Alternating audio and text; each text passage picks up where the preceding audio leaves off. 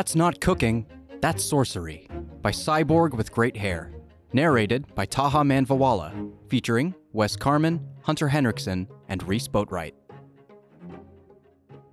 That's not cooking, Marie informed me, leaning over the pot on the stove, eyeing it suspiciously. That's sorcery. Spoiler alert, it definitely was sorcery. But the only way to get Mom to let me use her good boiling pot was to tell her I was cooking. Which, I kind of was. Things were cooking. Just because the end result was magic did not make the cooking any less real, but Marie was a tattletale from way back, so I had to play it down. It's definitely cooking, I assured her, reaching over and stirring the bubbling green contents of the pot. It used to be cold, now it's hot. Isn't that the definition of cooking?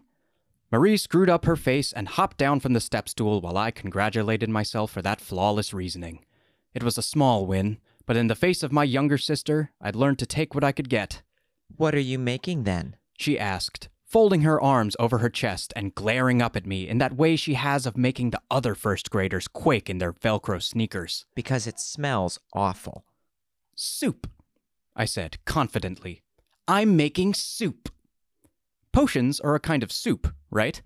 Adding ingredients, letting them simmer and stew just right. The consistency is similar. And if we're being honest, Dad's minestrone has similar effects to the sick day potion I whipped up last term to get out of a math test. I dry heave just thinking about it. Marie's eyes narrowed even more as she looked at the containers of the ingredients scattered on the kitchen bench. What kind of soup? She questioned, reaching for the vial of frog's ears. Anchovy soup, I blurted, swiping the frog's ears away from her before she had a chance to get a good look at them. She couldn't really read properly yet, but I was fairly certain she'd be able to recognize that they weren't a typical soup ingredient. And the fact that they were in a vial instead of a jar or a can didn't help matters either. Anchovy and blue cheese soup, I corrected, plucking up another couple of vials and stuffing them into my back pocket before she could see them. That's why the smell is so bad. Ew! She pronounced in the way that little sisters always do. That's gross. But why do you need frog's ears? My eyebrows practically flew off my face. How could she... She can't even... What do you mean frog's ears? I asked, attempting to smooth out my face into something more innocent. Do frogs even have ears? Maybe you should borrow my tablet and Google it. Here, let me sign in for you. I grabbed my tablet off the table, cracked screen, spider gut splatters and all, and entered my 6-digit code before handing it over to Marie. There we go, I said. Google away. And if you happen to get distracted and play a game or two, I won't tell Mom. You won't tell Mom, but I will, she proclaimed before taking in a deep breath and doing the one thing I'd been trying to avoid since she entered the kitchen 3 minutes ago. Holler. Mom! She screamed. Caden is cooking a potion. And just like that, my prime potion brewing time was over. Down the hall, I heard a muttered curse, followed by water sloshing, some clunking, and finally a pair of soggy feet were stomping towards us. I was in so much trouble. Not only had I done something that Mom expressly forbade me to do, brewing potions in the good boiling pot, but now I'd interrupted her bath as well. I mean, technically, it was Marie who interrupted the bath, but that didn't matter in the grand scheme of things. I was the reason the bath had been interrupted, so I would be the one receiving the punishment. I'm fairly certain, Mom sighed as she neared the kitchen, that I said I was going for a bath and did not want to be interrupted.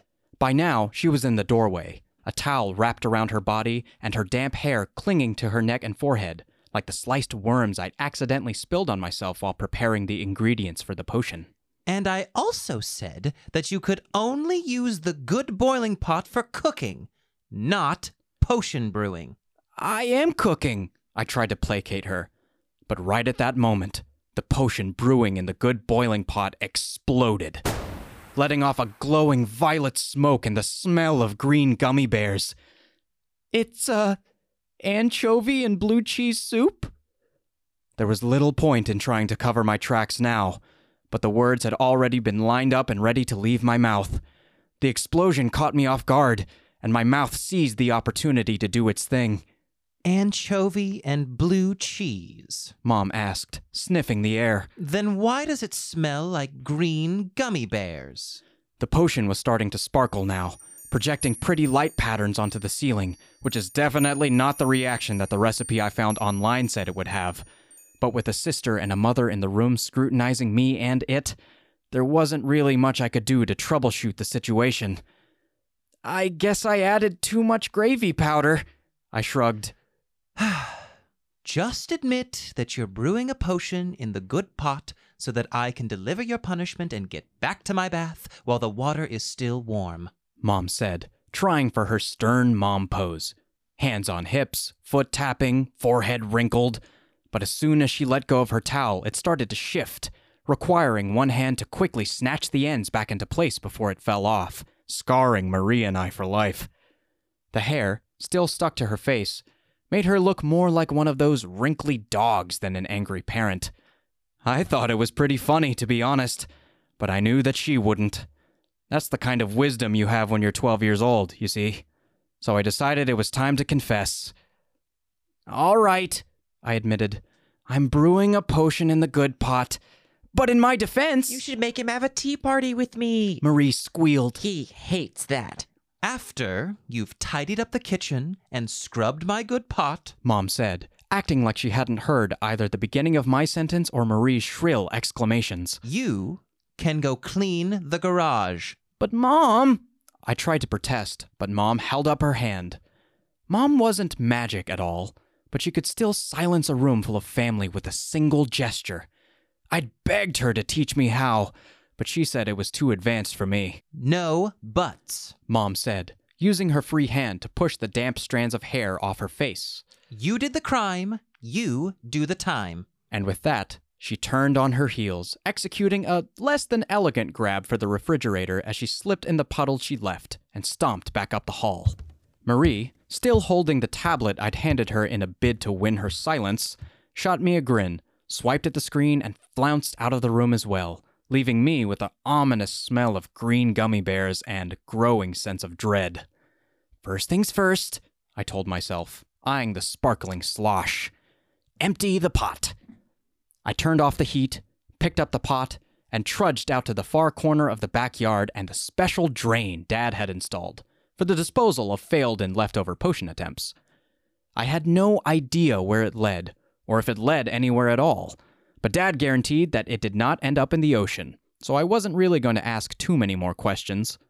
I didn't want to know too much in case something terrible happened. Half an hour later, the kitchen was tidy, the pot was clean, and I was standing in the driveway with the garage remote in one hand and a broom in the other. I would have really liked for my other hand to be holding a potion vial instead of a broom, but the potion had failed. Mom was going to be checking that I did what I was told, so there was no point in hiding in my room and pretending I'd cleaned the garage. I took a deep breath and hit the button on the remote, watching apprehensively as the door rolled up to reveal a large, gooey Sasquatch of a monster with big green eyes and my dad's tie. Did you get the potion made already? The gooey Sasquatch asked in my dad's surprised voice. No, I sighed. Marie told Mom I was using the good pot, and then it started pouring violet smoke and glittering. I had to get rid of it and clean the kitchen, and now I have to clean the garage as well. You need to make that potion, though. Sasquatch Dad insisted. I can't go to work like this tomorrow. I can't even go inside and have dinner like this tonight. Maybe you'll think twice about eating my creature cookies then, I quipped, starting to drag out boxes. They looked delicious. Dad exclaimed in defense. How was I supposed to know they'd turn me into a monster? Maybe the label I put on the box that said, "Warning, do not eat, you will turn into a monster," could have clued you in, I said. Dad sighed and sat down on a box. I thought you just wrote that to stop your sister from stealing them. The end.